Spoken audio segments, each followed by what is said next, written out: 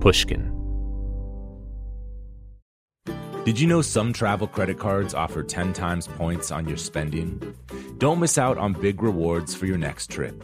NerdWallet lets you compare smart travel credit cards side by side, curated by an expert team of finance nerds. What could future you do with better travel rewards? A free flight? A room upgrade? Don't wait to make smart financial decisions. Compare and find smarter credit cards, savings accounts, and more today at nerdwallet.com. Reminder, credit is subject to lender approval and terms apply. NerdWallet, finance smarter. The most innovative companies are going further with T-Mobile for Business. The PGA of America is helping lower scores and elevate fan experiences with AI coaching tools and 5G connected cameras. AAA is getting more drivers back on the road fast with location telematics. And the Las Vegas Grand Prix is powering race day operations with 5G connectivity, giving fans an experience at the speed they deserve. This is accelerating innovation with T-Mobile for Business. Take your business further at T-Mobile.com/now. Willie Nelson, Waylon Jennings, Chris Christopherson. Before they were legends of outlaw country, they were lost souls looking for their sound. Don't miss Mandy Moore in the new scripted Audible original, The Boar's Nest, Sue Brewer and the Birth of Outlaw Country Music. Discover the true untold story of the extraordinary woman behind the outlaw country music movement and its biggest stars. Hear how one woman's vision and her tiny living room, far from Nashville's Music Row, became the epicenter of a musical movement. Mandy Moore as Sue Brewer in The Boar's Nest. Listen now at audible.com/The Boar's Nest. From her gritty 1993 debut album, Exile in Guyville, Liz Phair helped lay the foundation for a generation of fierce, independent artists. My confidence is shook. I don't know where to look. Early in her career, she pushed for freedom and creative control, especially for female artists, something she's finally seen become the norm in the industry. That progress inspired her new record, Soberish, which has her reuniting with the producer of her first two albums, Brad Wood. On today's episode, Bruce Headlam talks to Liz Phair about how her approach to recording music isn't a technical one. She relies on the unique way she hears music and her background as a visual artist. She also talks about how her first ever creative aspiration was to write a classic Christmas carol. This is Broken Record, liner notes for the digital age. I'm Justin Richmond.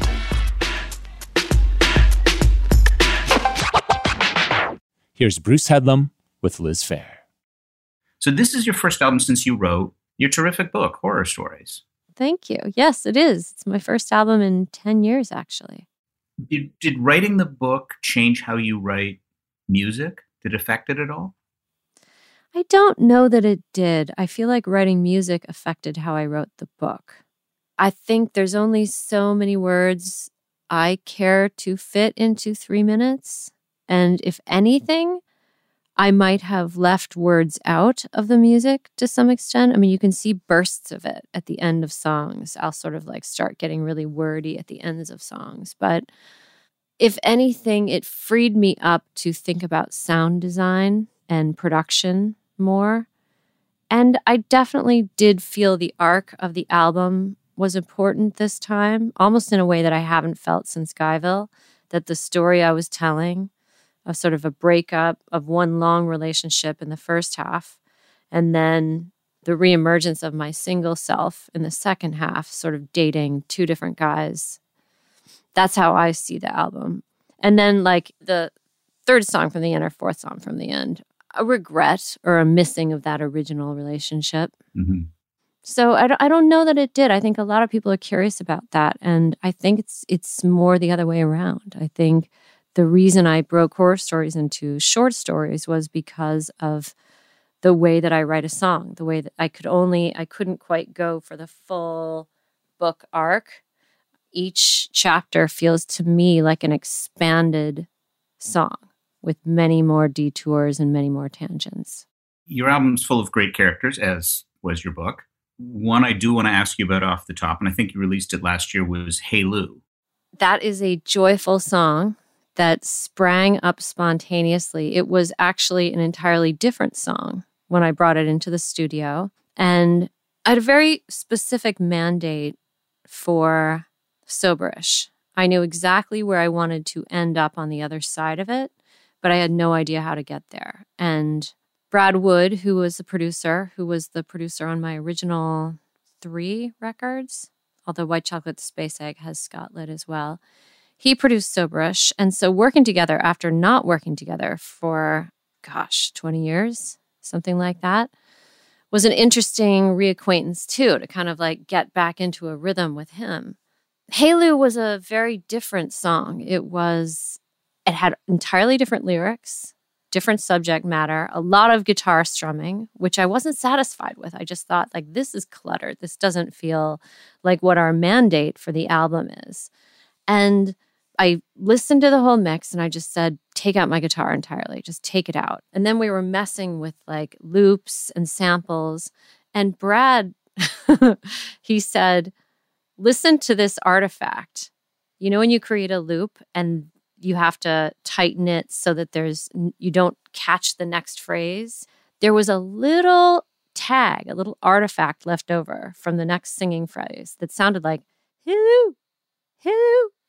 And it was just coming over and over again in the chorus.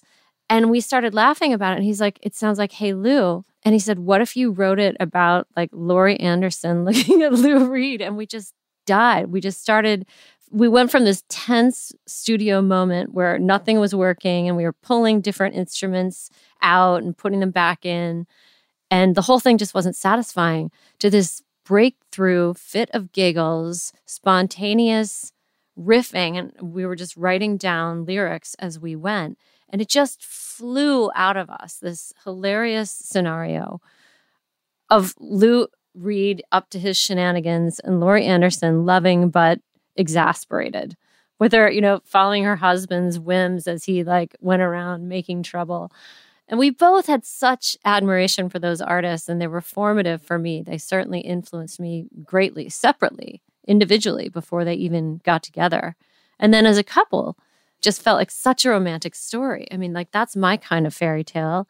That's a rock and roll fairy tale. Like, how can those two people have such a wonderful, loving relationship? They're so strong and independent, and it just has always sort of been out there on the horizon as a goal, a couple goals for me. So we really had a great time writing that. That was one of those songs that just spontaneously comes into being, and it just feels, I mean, I don't mean to say this about my own song, but it's kind of brilliant, like who can't relate to wondering what the daily life of legends are, In your book, you have a long chapter about working with an unnamed producer, but you said he was working in a way that you didn't like in the studio. So how do you like to work in the studio? I get in there. I don't like any equipment. Equipment and I do not belong together. I resent heavy black boxes of equipment and cables. I resent all of that. I feel uncomfortable and unsafe around equipment. But I am 150,000% focused on sound. I feel like I'm painting with sound. I see it spherically. I'm like, there's something we're kind of empty in the lower left quadrant. And the plugins, when Brad will dial through the various sounds that we can get on it, we can just go for an hour. He's the same way. We'll try all these different settings till it's exactly right. And then there's a lot of this going on in the studio with Brad and me, where I say, that one, that's the sound. I like that sound. He's like, great, okay, but I want to try a couple other ones. I'm like, okay, but did you write down what that sound is? Like, can we get back to that? If you go further, can we come back to that one? Because that's the one I like. And then he's like, yeah, I'm just checking other things out. And then when I really like it, I'll kind of edge up on him and I'll just gently and slowly insert my arm over the key, like the board, and just be like, no more, don't go anywhere. Like, this is it. Stop futzing. It's not working. Yeah. I'm like, stop futzing, like right here. I'm minutely aware of every change. Like all those Tokyo fades of the vocals going from left to right. That was my new invention for Soberish. And conflicting leads. That was another thing that I was trying on Soberish. I wanted no traditional song structure. I wanted every single song to feel effortlessly like it passes you by without noticing that it has such an unusual arrangement. You're going to have to explain this to me because you crossed over your hands. Well, Spanish Doors, the album version, has a lot of that work. I'm working with 2 or 3 different lead vocals that are singing different parts. They're singing different words. They're singing different melodies. And part of that was because the chorus lyric, I'm slowly disappearing behind our Spanish doors. I wanted to create that moment when you suddenly realize everything in your life that you count on as being your identity, like your pile of what's good in your life, is just decimated. I had a friend go through a terrible divorce, and I kind of wrote the song. It started before she went through the divorce, but then I went quickly in and changed it to sort of write it from her point of view about that moment, that turbulent moment. And on the album version, the don't want to think about it, don't want to talk about it. When you just want to deny what's happened, there's a part of your brain that's just pounding, going like, no, no, no, no. So that's going on in the chorus. And then there's this truthful statement, which is I'm slowly disappearing behind our Spanish doors. The ghost I see in the mirror doesn't smile anymore. When, as someone you thought loved you doesn't love you anymore, you begin to fade for yourself for a while. You actually like lose part of your substantialness and you're weakened. And you see it in the mirror. You can see yourself fading. And there's another part of the song going, like, there's no way out of this place. I can't hide my lying face. There's no life here without you. Just the echo of our love. So that's going on in the chorus too. And we're playing with these elements, bringing them in and out, almost to say, like, what is a lead vocal? Really what you're doing with a song is creating an emotional moment. And for me, that song is about the turbulence of finding out new information that just shatters your world and the various parts of you that are competing to say what's happening to you. And yet at the same time, it's this incredibly driving, great pop song, but it's very complicated under all that. That's the trick. That's what I wanted you to feel. I wanted this to flow right past your ears, not feel how weird it was. And yet, if you take it apart, it's extraordinarily weird. Do you want to know about the Tokyo fades? I do want to know about the Tokyo fades now. Okay, so in You Hate It, another game to play, because I don't know about you, but I have many sort of voices in my head, different sides of me that talk to each other. Maybe I have a thicker sagittal section than most people, like the left brain and the right brain are kind of independent operators. So on Soul Sucker, the second verse, there's an entirely different second verse that's being ghost sung underneath the lead, and they switch sides. They cross over each other. And it's sort of daring your mind to follow one or the other. And you can't follow both because they're going to split. Have you noticed lately, this is interesting to me in music, I like to layer tabs on my laptop so that more than one thing is going on. I think we all have been doing that for a while. So you're paying attention to multiple things. I tried to reflect that in the music of Soberish. I tried to reflect how I think we're living now, which is with sort of sonic complexity, and yet still make it feel like a pop song, like something that is recognizable and familiar, and yet I'm reflecting what we're immersed in sonically now. When you talk about sound, and you use your hands too, you really think of it spatially. 100%. Is that because you're a visual artist as well? I think so. But I've always felt that way in the studio. Like even on Guyville, I was doing that. It just immediately hit me when I first learned how to work in a recording studio that that's what we were doing. We were placing things on a canvas, but it was spherical. It was spatial. We were building an imaginary atmosphere or an imaginary room or an imaginary performance. And because I guess my ears are very sensitive, I wanted to reflect the way the world sounds to me, which is full. The birds are going, this is going, that's going. I'm very distracted by all that. it's hard for me in restaurants because I'm hearing everybody's conversations, like it's hard to just focus on the one thing I'm hearing. So I guess I'm more and more trying to reflect that. We'll be right back after a quick break. Apple Card is the perfect cashback rewards credit card. You earn up to 3% daily cash on every purchase every day. That's 3% on your favorite products at Apple, 2% on all other Apple Card with Apple Pay purchases, and 1% on anything you buy with your titanium Apple Card or virtual card number. Visit apple.co/card calculator to see how much you can earn. Apple Card issued by Goldman Sachs Bank USA Salt Lake City branch, subject to credit approval. Terms apply. Hello. This is Malcolm Gladwell from Revisionist History. Let me tell you an unconventional story about a healthcare group that wanted to improve their efficiency. Boston Children's Hospital. They were already a leading pediatric facility. Their patient outcomes, workflows, and delivery of care were already great. But they wondered, how can we make it better? So the hospital got to work. Their idea was to build what they called clinical mobility, meaning a system which would allow their staff to access information and interact with patients on mobile devices, anywhere in the hospital. And what made that possible? 5G. The hospital rebuilt their entire system with 5G technology at its core. That infrastructure now supports thousands of phones and tablets so practitioners can communicate with patients on a whole new level. Boston Children's also made sure the system could flex and scale to handle medical advancements like robotic surgery and virtual reality for training and research. This was worlds away from how they had previously operated. This innovative work hasn't gone unnoticed, first by patients, but also by their peers.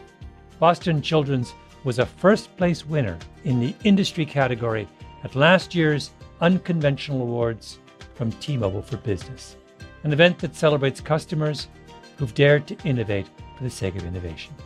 If the Boston Children's story rings a bell with you, if your team has asked the same questions about building a better business solution, I encourage you to enter this year's awards. It's a great way to be recognized for smart, disruptive thinking in front of some of your industry's most influential leaders. You can enter at tmobile.com/unconventional awards. That's tmobile.com/unconventional awards. I'll save you a seat. Snag a Job is where America goes to hire, with the deepest talent pool in hourly hiring. With access to over 6 million active hourly workers, Snag a Job is the all-in-one solution for hiring high-quality employees who can cover all your needs. On demand, temp to hire, part-time or full-time. You name the position. Warehouse worker, retail associate, grocery store clerk, fitness trainer, baker, stylist, bellhop, podcast producer. Yeah, Snag a Job's got a worker for that. With our easy-to-use platform, you're able to seamlessly post and fill available positions quickly with a dedicated customer support team to provide all the help you need along the way. Kind of nice knowing you have a talent pool like that in your own backyard, right? Snag a Job is the partner you need to keep your business running smoothly. So visit snagajob.com or text snag to 242424 to talk to an expert. Snagajob.com, where America goes to hire. We're back with more from Liz Phair and Bruce Headlam. Now, I just want to go back to you growing up. Your mother was involved in art. Your father was an infectious disease specialist, which means you've probably had some smart thoughts over the past year as we all lived through the pandemic. When did music start for you, though? I mean, I took piano lessons when I was 5. And then I began to take guitar lessons in 7th and 8th grade. Classical at first, then folk. And then as it became more apparent to my guitar teacher that I was not interested in learning notes, and, I'd had it with that kind of formalized musical. And she told my mother, she said, she lived across the street from us in Winnetka, and she said, she keeps asking me to play it for her. I don't think she's reading the music. I think she's imitating me. And she realized I had a very good ear. And my guitar teacher said as well, I was tired of James Taylor and Dan Fogelberg, not my choices. And she said, if you bring me in, I'll cut you a deal. I won't tell your mother. And if you bring me in one originally written song a week, we will continue our guitar lessons. So that's really when it began, this sort of, and I would do the same thing when my mother wanted me to practice. She'd be cooking in the kitchen, and I didn't want to practice. So I'd make up my own songs on the piano. And as long as I was doing something on an instrument, all these people seemed to be okay with it. So I would say from a very young age. And my parents they're not musical in terms of performing, but they enjoy music. It filled our house. It's part of every meal. I don't think we sit down to a meal together without music in the background. And they took us to concerts, and we went to symphony, we went to musical theater productions. It was just always a big part of life. Was there a particular pop song or something you heard on the radio that at one point just said, wait a second, I want to do that? This is the truthful answer, but I'm not sure it's what you're looking for. Or maybe I'm not as impressed with it. But I also sang choir in our church. So I began to think that I wanted to write a classic Christmas carol. Oh. And I thought that would be a really good thing to do, was write a new classic Christmas carol, as stupid as Jingle Bells or as, beautiful as A Little Town of Bethlehem. Just something. I loved to put the lights up in my room, and our church had a big, huge pageant. It was very Anglican because we all dressed up. You want to think like Henry VIII type banquet that we all went to, and candlelight. And we were in page and tights, and we did tumbling and singing and stuff like that. And we lived in England for a year. So it all felt very kind of, but yes, I wanted to write a classic Christmas carol. So that's the first time I remember formally sitting down and say, I'm going to do something professional. And I must have been a freshman in high school or in 8th grade, something like that. Have you ever written a Christmas carol? I wrote a funny dystopian one for Amazon Music 10 years ago, and I like it. I think it's kind of a off-piste Christmas classic. So yeah, I guess I have. It's called Ho Ho Ho. I think I remember that. But I want to ask you about your guitar playing, because your guitar playing is so distinct. You don't play the way other people play. Maybe it's because do you write on the guitar as well? I do, yeah. Okay, because there's a lot of interesting chords and modulations you use that I don't think someone writing at a piano would use. So first of all, where did the rhythm come from? How did you develop that sense of playing? It's innate. I mean, it's hard to explain because it's not conscious. As much as I've just told you this whole long history of musical training, that wasn't what my focus was. I was a visual artist, and I knew that I wanted to be that, and I wanted to be a professional visual artist from a very young age, and I took that very seriously. And music was just more of what, I don't know, I came from a family that you were supposed to do stuff. You're supposed to do sports, you're supposed to do arts, you're supposed to help in the community.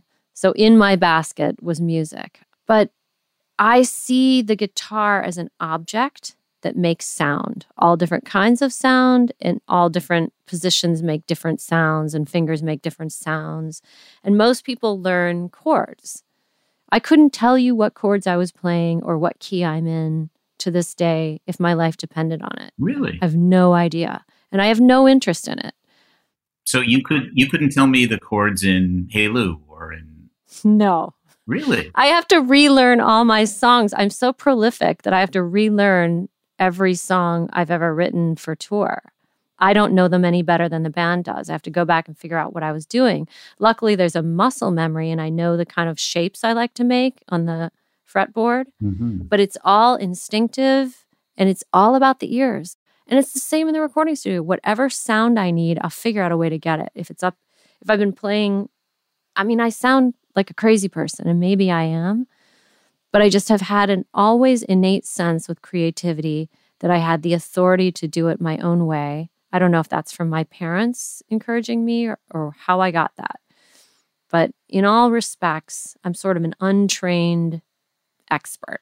No, it makes sense. I'm just amazed that, I guess Paul McCartney still can't write music, and, lots of people still just have a feel for it. I just didn't know that was the way you wrote.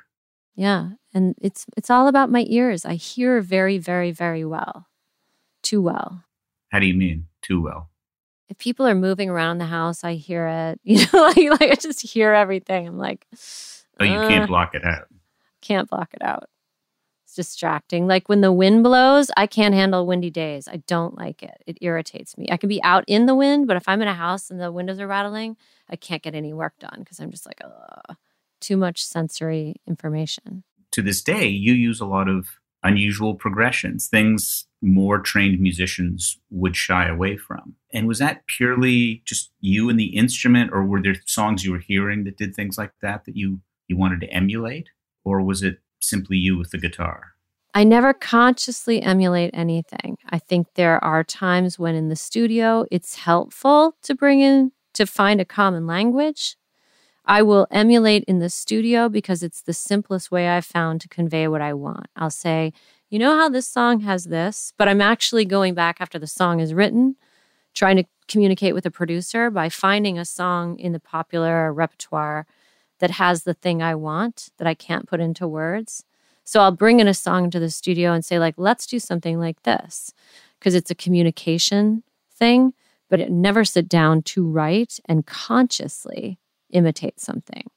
But I'm sure, in fact, I know that it's been, my love of music has come in, been digested, my subconscious is holding on to it, and it spits it back out through my hands and through the instrument.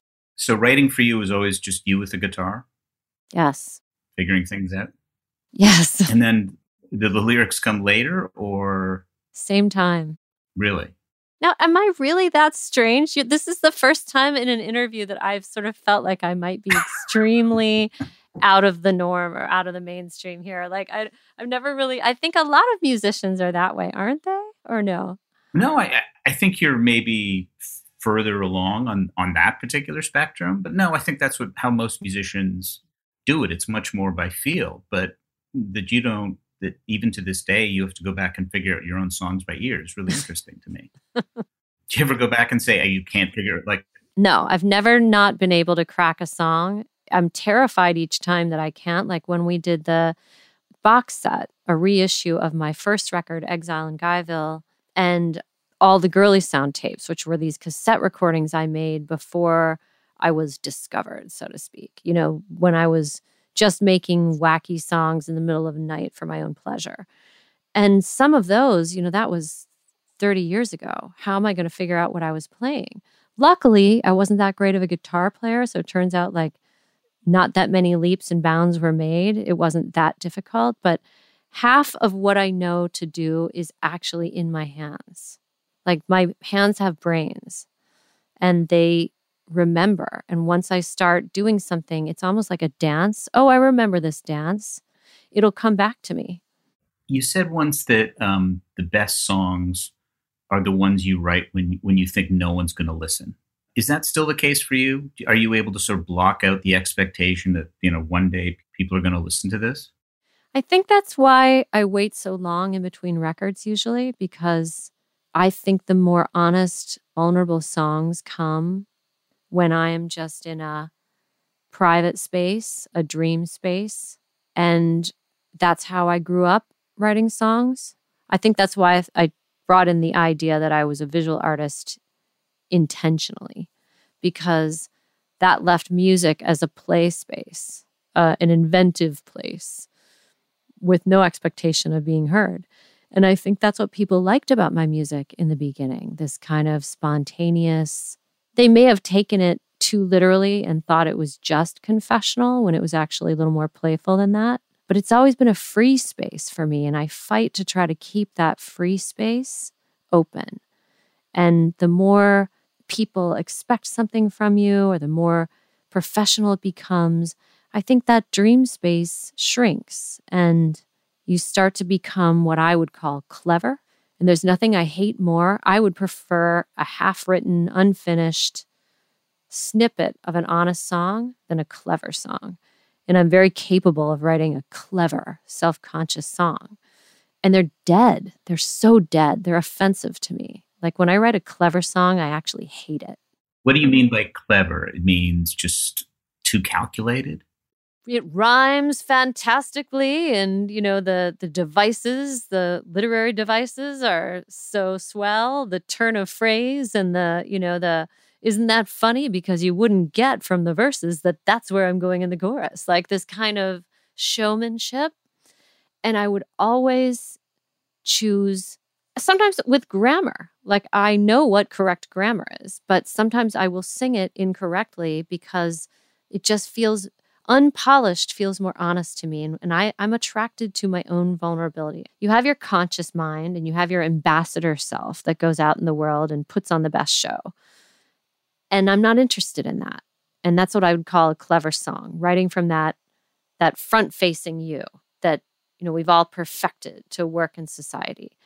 If it comes from there, and some of them are just dazzlingly clever, like they really are clever, and I just hate them. I'm only interested in the stuff that I maybe don't even know about myself. Like that, there was a period not long ago that I was writing, and I would weep every time I was writing a song because I didn't even know I felt that way about a person or about an experience. So it's like this discovery. It's like going into a dark cave and finding those crystals. There's somebody back there making sense of it all and boiling it down to poetry. And I'm on an expedition spelunking to find that person. There was a rhyme, and I don't even remember the song when I was listening to your album, and it was something, diamonds rhymed with behind us. It doesn't sound like it rhymes when I say it, but it worked perfectly in the song. And I thought, to use a bad word, I thought, oh, that's really clever. No, it's okay. But aren't those the best? Those rhymes that are not rhymes, or the unexpected rhymes. Like, I guess they are clever, but they didn't come out cleverly. Mm-hmm. My professional front-facing self did not write that. My open, exposed self, my deepest self. Don't you ever find it fascinating? And I think it's the closest I ever get to actually religious faith, that there is a deeper truth inside of you that only certain circumstances can unlock or can open up. And it actually makes sense. And there's an order in there, deep in there. Maybe it's an emotional order. But someone's making sense of it all and boiling it down to the most profound part of you. And whenever I can connect to that part, it just feels so damn good and so life-affirming. I guess I have those, but I find those periods very almost hallucinatory. That's that trippy flow sensation. That's what I'm talking about. I live for that. You said you want to preserve that space. Now you have, I think because of the expectations after your first album, you have had more than your fair share of harsh criticism. How do you keep that space for yourself then? A good, solid, grounded private life. I keep old friends, even when they drive me absolutely up a wall. And there's many times when but I keep the person that I've always been close to me.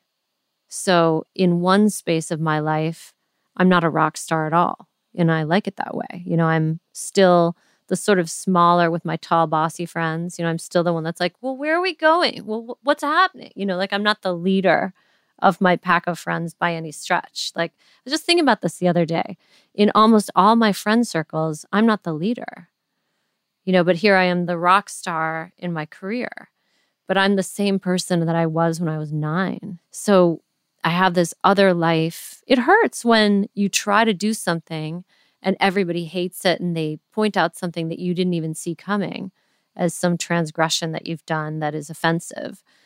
That always feels like, you've been slapped unexpectedly, but it doesn't rock me to my core because I think via my parents and their group of friends and our extended family and the relationships that I've kept my whole life, that's not what's going to unman me. You know what I mean? That's just going to suck for a really long while. But there's still a me behind that me that is intact.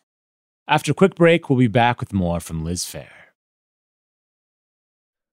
Every week at Broken Record, we meet with legends of the industry to uncover the meaning behind the music, the strategy and history that separate the good from the truly great. That's what Mark Chaikin does, but for the U.S. stock market. Mark is a creative legend in his own right. He worked on Wall Street for 50 years, invented 3 new indices for the NASDAQ, and has predicted some of the biggest market shifts of the past decade, including the recent mania in AI stocks. Now Mark says we're seeing a similar shakeup in the financial markets.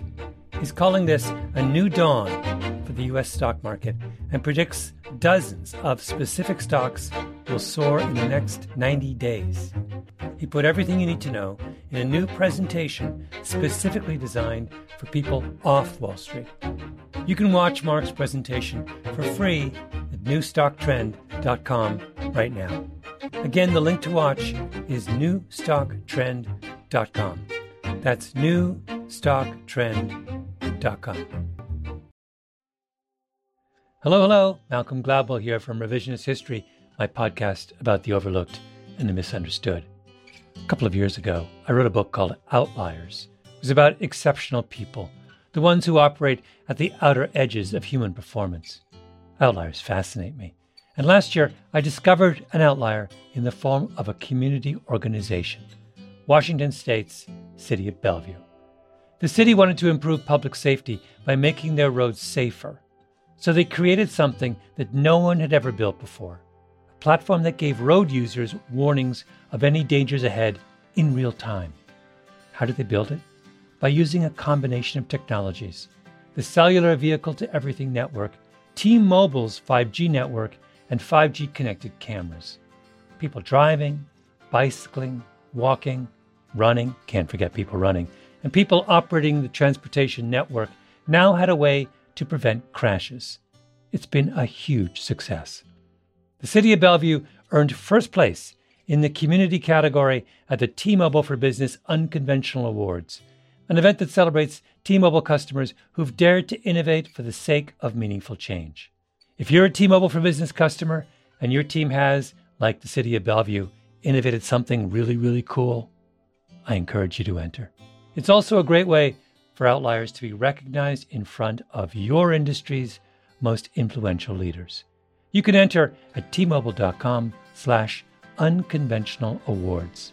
That's tmobile.com/unconventional awards. See you there.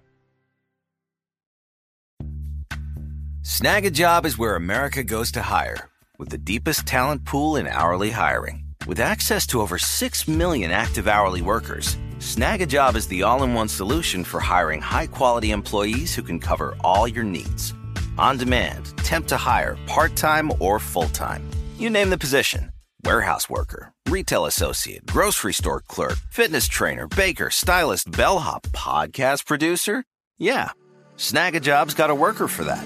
With our easy-to-use platform, you're able to seamlessly post and fill available positions quickly with a dedicated customer support team to provide all the help you need along the way. Kind of nice knowing you have a talent pool like that in your own backyard, right?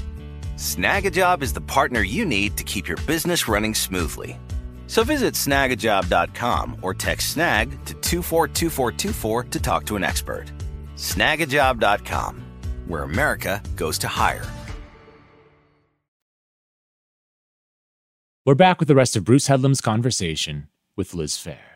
The other thing I wanted to ask you about was writing melodies. And you may say it just flow, it just comes out, but they're very angular and different. Do you spend a lot of time on your melodies? Is that something you think about more consciously than the other things? Don't get mad, but I don't. They just come flying out of me. I'm like a songbird. And I am very proud of my melodies, and nobody ever talks about them. So thank you for bringing it up. I feel that is one of my chief most gifts. My melody ability is something I'm very proud of that doesn't get talked about a lot. Well, they're original. They don't sound like other people's. I'm very gratified to hear that. I love melodies. I love singing. And I started to think consciously about it when I went into television composition. I remember listening to an NPR program, I think it was coming out of USC, classical. And they were interviewing someone who composed for musicals. And he said, if you can't take away the words and still understand what the song is expressing, you haven't finished that piece, that song is not complete, or that's the goal. That without words, it should still convey everything you want. And of course, I hear that and I think, well, what if you did the opposite? You know what I mean? Like, then I start to want to get playful with it. But I've always remembered that as being incredibly important, that the melody should reflect the emotion with no other data at all. You should be able to understand the song simply from its fluidity. Mm-hmm. You wrote television music for a couple of years. You did the 90... 210, Reboot. We did a bunch of shows. We did sort of anyone that would take us. Was it fun to do? Yeah, it really was. I had that epiphany moment. And my friend Doc, who was my scoring partner, there were 3 of us. We loved to remember that moment where I was, the picture was on the big screen and I was just playing piano to it. And something very simple. And I looked at him, I'm like, this is great. Like we were filling in the emotion for what was on camera while it was playing. And it was an entirely new sensation and a new way to flex creativity. And I never took it as far as I would have liked. I was hampered by my dislike of equipment. So I always had to work with someone. There was always someone in between me and composing. But it's the essence of what I do as a songwriter. I am filling in emotion to your blank spaces. You're living your life, and I'm providing you the emotional component to go along with whatever you're experiencing. And that's why you choose this song or that song. You need someone to score your life. And that's sort of what the essence is of what I aspire to do, what I hope my records will fulfill for people, that I will become part of the score of their experiences in their life. So to do it professionally, directly, I never got tired of it. Really? You do it again? I would. And I had to do lots of the stupid stuff that I don't have to do as a rock star, like go to meetings and take notes and listen to bosses. Like I had to do all that stuff.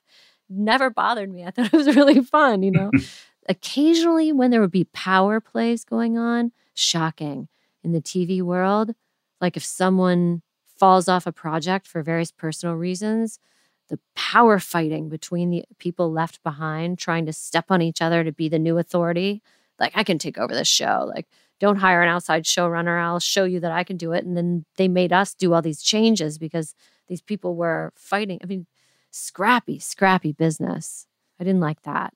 Did it help you writing pop songs again? Did it give you just a new, fresh way of thinking about it? No, I think it gave me an idea of an entirely different industry's strengths and weaknesses. Mm-hmm. I think I just came away from that experience thinking about power in studios and how many people work on a production and how things get done and why something's greenlit and why everyone's taking notes from other people. Like just the arduousness of that process. I thought a lot about emotional turns. I watched directors come in or showrunners and say, like, let's turn this scene on this emotion. I mean, I prefer to work with less people and just be more direct about creativity. It's hard to deal with all those agendas, and you end up sometimes with the compromised product. So when you see a breakthrough thing like Fleabag or I May Destroy You or something that's just pure, it's one vision. It's so attractive because it just feels like a bolt of lightning shot through the industry. And I have a much greater appreciation of that kind of art making now after having seen the studio process. Yeah. Do you relate to those kind of productions? Because really that's a lot of what you've done in your career. Yes. I feel like that's what I always want to be. No matter what's going on in the culture, I want to be a bolt of lightning that shoots right through it with like one vision. Mm-hmm. You think this new album does that? I don't know. I mean, it does for what I wanted it to do. So we'll see. You never do know. I suspect it will take a second for people to go, oh, she's new again. Like there's a different sound again, which no one ever wants. They just want Guyville. But I do think that there's a very strong through line in Soberish. It is what it is. And it has been created to be exactly like it is. So sink or swim, we do not know. We shall see. A couple of times you've written in answer to other people's work. Famously, Guyville is your answer to Exile on Main Street. And you did a project, it wasn't released, but it was an answer to the White Album. What does that give you as a writer? So much. I feel almost like I have too much creativity, and that grounding in something that I can play with, something solid and secure that is immutable, that then I can join with, oppose, inspect, rock back and forth. Like I can try, I have all these tools of ways to approach a thing that is immutable. And I feel more free and secure working my way around something that already exists than I do with just wide open nothingness. The same thing about like if someone gives you a blank page and they say, write something or draw something. It's so much easier if they give you a triangle and say, draw something for me, or write something about, and one of the things that we can name him, Ryan Adams. Before we got into the studio together, he was a beautiful sort of instigator of songwriting. He would say, write me a song about Elvis. And he knew, and I knew, that I was going to take that some totally unknown direction. But the fact that he gave me one simple mandate, not a lot of rules, not a lot of regulation, just one simple mandate, Elvis. And I turned it around a number of ways. It's like a dog. I just like play with it. And I Googled Elvis and stuff, and I found this thing called Elvis legs. Elvis legs is a phenomenon that happens to rock climbers because they're so weakened that their legs just start doing this Elvis thing. And I wrote this beautiful song about the metaphor was you're on this cliff trying to belay, over, and I will help you belay. Like your Elvis legs couldn't reach the pegs on the overhang of your secrets. I'm clipping into the anchor pin and I will help you belay. And so I turned it all around into this guy that has so many secrets that he's just like hanging onto the cliff edge, like not knowing how to get out because he's told so many lies, and that I'm seeing him out there. The second verse is just even more beautiful than that. And I'm clipping in and I'm going to help him get over to safety because he's just overdone it with the lies and the secrets and he doesn't know how to get off the cliff. And how beautiful is that? Are you going to tell me the second verse? You and I, we survive on the sheer wall of Hope Canyon. While the screamers fall, I will hear your call and I will help you belay. Oh, come on. You're not going to release Elvis Legs? It hasn't been recorded yet. It's just in demo version. But like, you and I, we survive on the sheer wall of Hope Canyon. While the screamers fall, I will hear your call and I will help you belay. Isn't that beautiful? It's well, the screamers fall. That's the line that gets me. That's very good. What's it like to react to, first of all, you were reacting to Rolling Stones songs, and then you were reacting to Beatles songs. Did you learn more about how they put songs together in doing this, or was it more just almost a thematic thing? Like I'm thinking about what the Rolling Stones meant and I'm answering them. I think I owe the Beatles, because my parents were big fans when I was very little. I think I owe them more of my subconscious than I owe the Stones. I think Stones was something I arrived at later as a young adult. And the Beatles got in there at the very beginning. But it was more the earlier record, like maybe Sgt. Pepper's is like deep in my deepest subconscious. So I think I owe them my melodies and some of my progressions and probably some of my lyrical flavors. Maybe the playfulness and the imagery and the storytelling. I was overawed by some of the songs on the White Album, and I thought, like, there's no way I can do this song. But some of them I had terrific responses for, like, really, just perfect. And I'm sorry it never got made. Very proud of some of that stuff. Yeah. Do you know what to me, I'm thinking now, the Liz Phair song that they did was on that album is Cry Baby Cry. Cry, baby, cry. Make your mother cry. You're old enough to know better. Yeah, it does kind of, doesn't it? It sounds like one of your melodies. And then the little descending piece after that. I think you have to do that in concert now. Oh, okay. One of the things that really impressed me in your book, I think you said in the introduction, of something that you were examining. It makes us stronger, basically, to examine our weaknesses. And what I found so compelling in your book is it's not this catalog of evil or cataclysmic events. It's little decisions that just kind of accumulate over time. And you describe some very painful episodes in your life. Very early, there's the Redbird Hollow, which is just about you and your brother climbing a tree. It seems very innocent, and then it but it almost sets the tone for the book. There's things getting a little bit worse, and you don't know the decisions are going wrong, and then suddenly it goes terribly, terribly wrong. Get that flavor in your songs sometimes too. That your songs are, instead of a whole story, a whole arc, you're right here in the song making this mistake. And there's something kind of almost fatalistic about your songs to me. Yeah. Like your songs don't have the whole story, but they've got that one part of the story. I'm a big believer in endings. Mm-hmm. If I don't have a satisfying ending, I get mad at this in other people's art and I get mad at it in my own. I really want to arrive somewhere with something to take home with me, some kind of wisdom or something. So the arc of things, where they start, where they land, is very important to me. I think you can tell this from horror stories. My memory is filled with blank months where I don't remember a thing, but I hold on to vivid moments, almost like a capture.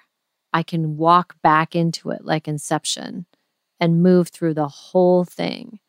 It's as if my brain has elected to let go of most everything that doesn't spike very high or spike very low.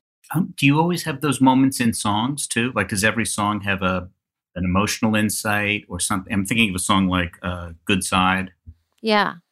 Which has a great lead. I'm not going to give it away. It gets at the heart of something very quickly. Yeah. You can always identify those in songs. That's how I write. That is an epiphany moment where, as a mature person, I'm writing in a circumstance where I might have written Fucking Run, where I might be resentful. Now I'm looking at an abrupt ending of a relationship and saying, it's not such a bad idea to end it here. Even though it wasn't my choice, I can understand that, because if I continue to pursue this to try to get you back or to, get you to want me back, you're going to be left with a better impression of me. Like, I don't know if this has legs, this thing between us. And so it's better just to, only a mature person could leave it there and say, like, I can live with that. You know what I mean? Like, this is probably a better impression of me that you're ending with right now than it would be if we continued on down the line, because I think I've been here before. I can see how this is going to roll out. And it's something I want to say to someone that I don't feel like I can call up and say. It's a way to communicate with someone that I cared about and hoped that I would have a longer relationship with. And it didn't happen. And it's a way to sort of write that song that I would have written at 25, angry and resentful and like, you used me or blah, blah, blah, blah, blah. And just say, like, I might be getting out of this okay. It's kind of beautiful. The arc of life. So what is next in the arc of life for you? Once the pandemic's over, are you going to tour with these songs? Oh, yeah. Well, there's the Atlantis Garbage Tour, which I am on, which has been sold out for 2 years. So that hopefully will happen. I'm very much looking forward to that, although I am not looking forward to trying to move through this crazy country that can't get its shit together with COVID. So I'm of two minds. The tour itself is this thing I've been waiting to do for 2 years, thinking of me as the luckiest person on earth that I get to do this. And then there's the idea of how do you move in a bus through truck stops, through hotels, through, different state lines, different cities. If one of us gets sick, where do we leave them behind? I could get enraged on this podcast thinking about. Can we just pick a strategy and all work together and deal with it?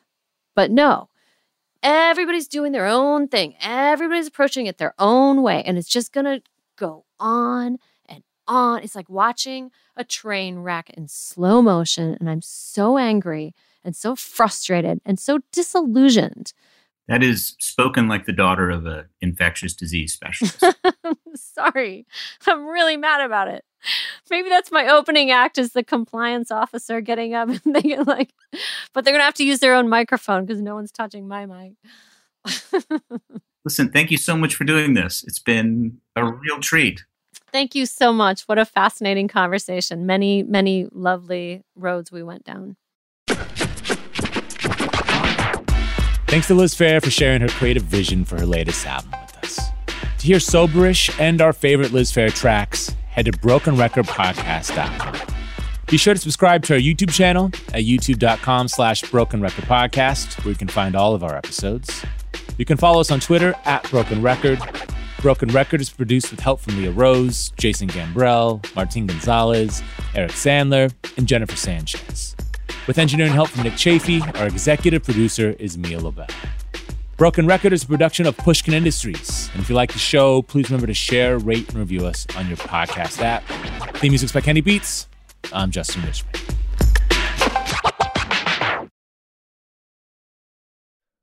Every week at Broken Record, we meet with legends of the industry to uncover the meaning behind the music, the strategy and history that separate the good from the truly great. That's what Mark Chaikin does, but for the U.S. stock market.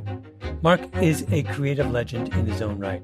He worked on Wall Street for 50 years, invented 3 new indices for the NASDAQ, and has predicted some of the biggest market shifts of the past decade, including the recent mania in AI stocks.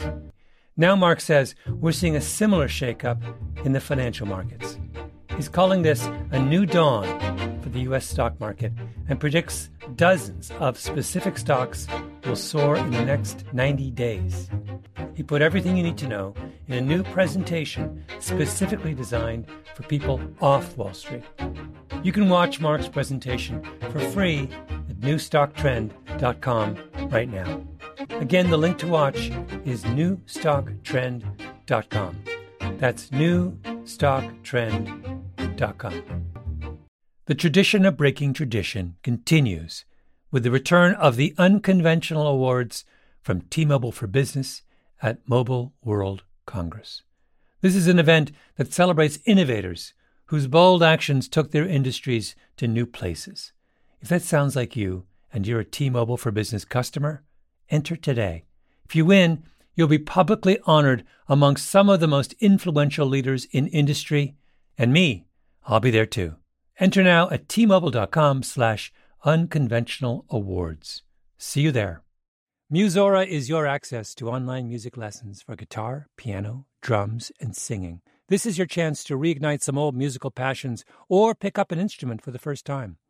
Connect with more than 100 of the world's best teachers and musicians. You'll get 7 days totally free to try it out, and then it's just $30 a month, less than a single private lesson. I mean, why do we do Broken Record? Not just because we love hearing from great musicians. We do it because we think that there is something beautiful about the appreciation of music. Don't you think we need more of that in our lives these days? That's the mission of Musora, to inspire, educate, and connect musicians. Enjoy unlimited personal support, weekly live streams, student lesson plans. It's like having a personal music teacher, only much, much better. Just go to Musora.com, Musora.com, to start a new musical journey today.